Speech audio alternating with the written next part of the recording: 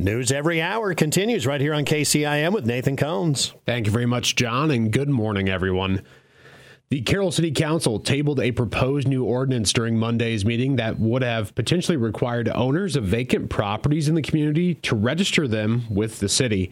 City Manager Aaron Koiker says this program was developed as part of an overarching effort to spur residential construction and development. So in an effort to establish new and available housing, the city staff has researched ordinances that require vacant properties to be registered within the city.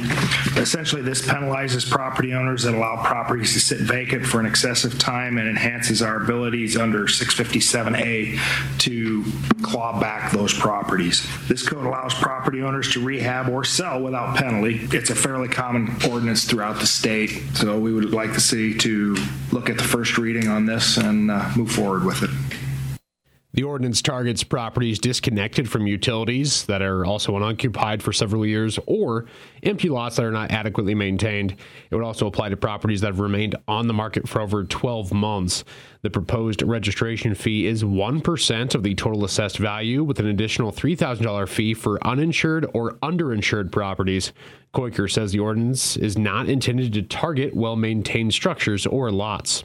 Most cities have had their water meters pulled or haven't had city utilities for a number of years. We could probably check with electric to make sure they don't have, that's kind of what we'll base it on, is how long haven't they had water city services to really put that into place. Several council members expressed concern that the public could view the ordinance as an overreach by the city government. Ward 2 Councilman Jason Atherton says it is unfair to punish somebody for a kept-up property that they're not interested in selling. I would rather have the individual owner motivated to do something with the property than government stepping in. Here I am, big government, I'm coming in to change something. So, Ward 3 Councilman Kyle Bauer says it's important to understand their intended goal, which is to generate housing construction and address long-standing nuisance properties. I think we need to make it clear to the public, this isn't about taking somebody's land. Mm-hmm. It's about cleaning this junky property up next to my house or your house. It's not fair to the neighbor or that neighborhood. City Attorney Dave Bruner says this ordinance will not directly lead to the city taking property from private owners. A very large part of the ordinance is to identify these properties. We can take action if it's a vacant property. We can take other legal action to acquire ownership of those properties. So I don't see this ordinance as being an enforcing, title-grabbing ordinance for these properties. I see it as a registration. A stepping stone. You guys can get your hands around these numbers, whether it's 15 or 20 or 12, whatever it is, and then you can make some decisions on what you want to do.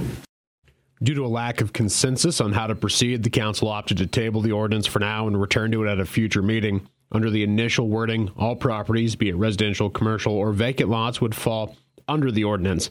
Moving forward, the council intends to separate the properties by usage to avoid confusion. So I do expect that is going to be a topic that is going to come up again here sometime in the next several weeks or months.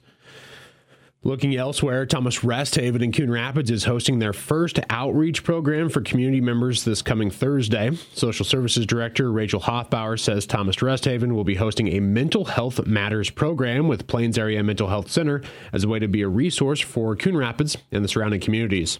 January is Mental Wellness Month, so we thought that would be a good time following the holidays. Time gets long for people. It's kind of a dark time of year. Days are short. So just kind of want to make sure people are aware of that there are resources out there and things that they can do, whether it's for them or a loved one or a family friend. The program begins at 6:30 p.m. in the Thomas Resthaven Dining Room. Hoffbauer says the program is open to the public and anyone can attend.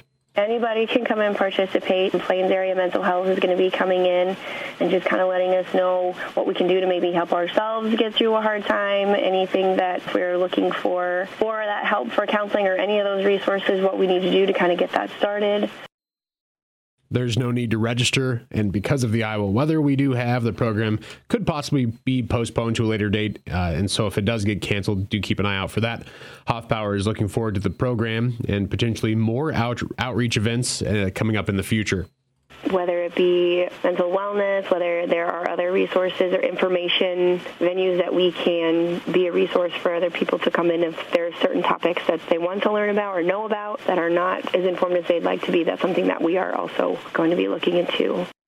You can keep an eye on the Thomas Resthaven Facebook page to stay updated on this and other upcoming programs that will be offered. Again, Mental Health Matters is the program scheduled for Thursday evening at 6:30 p.m. at Thomas Resthaven with the Plains Area Mental Health Center.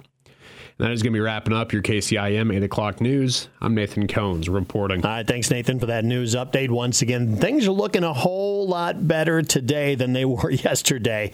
But we've got another round of wintertime coming our way. Thursday night and Friday, 4 to 7 inches of snow is what we're looking at. We'll give you details here coming up in just a couple of moments.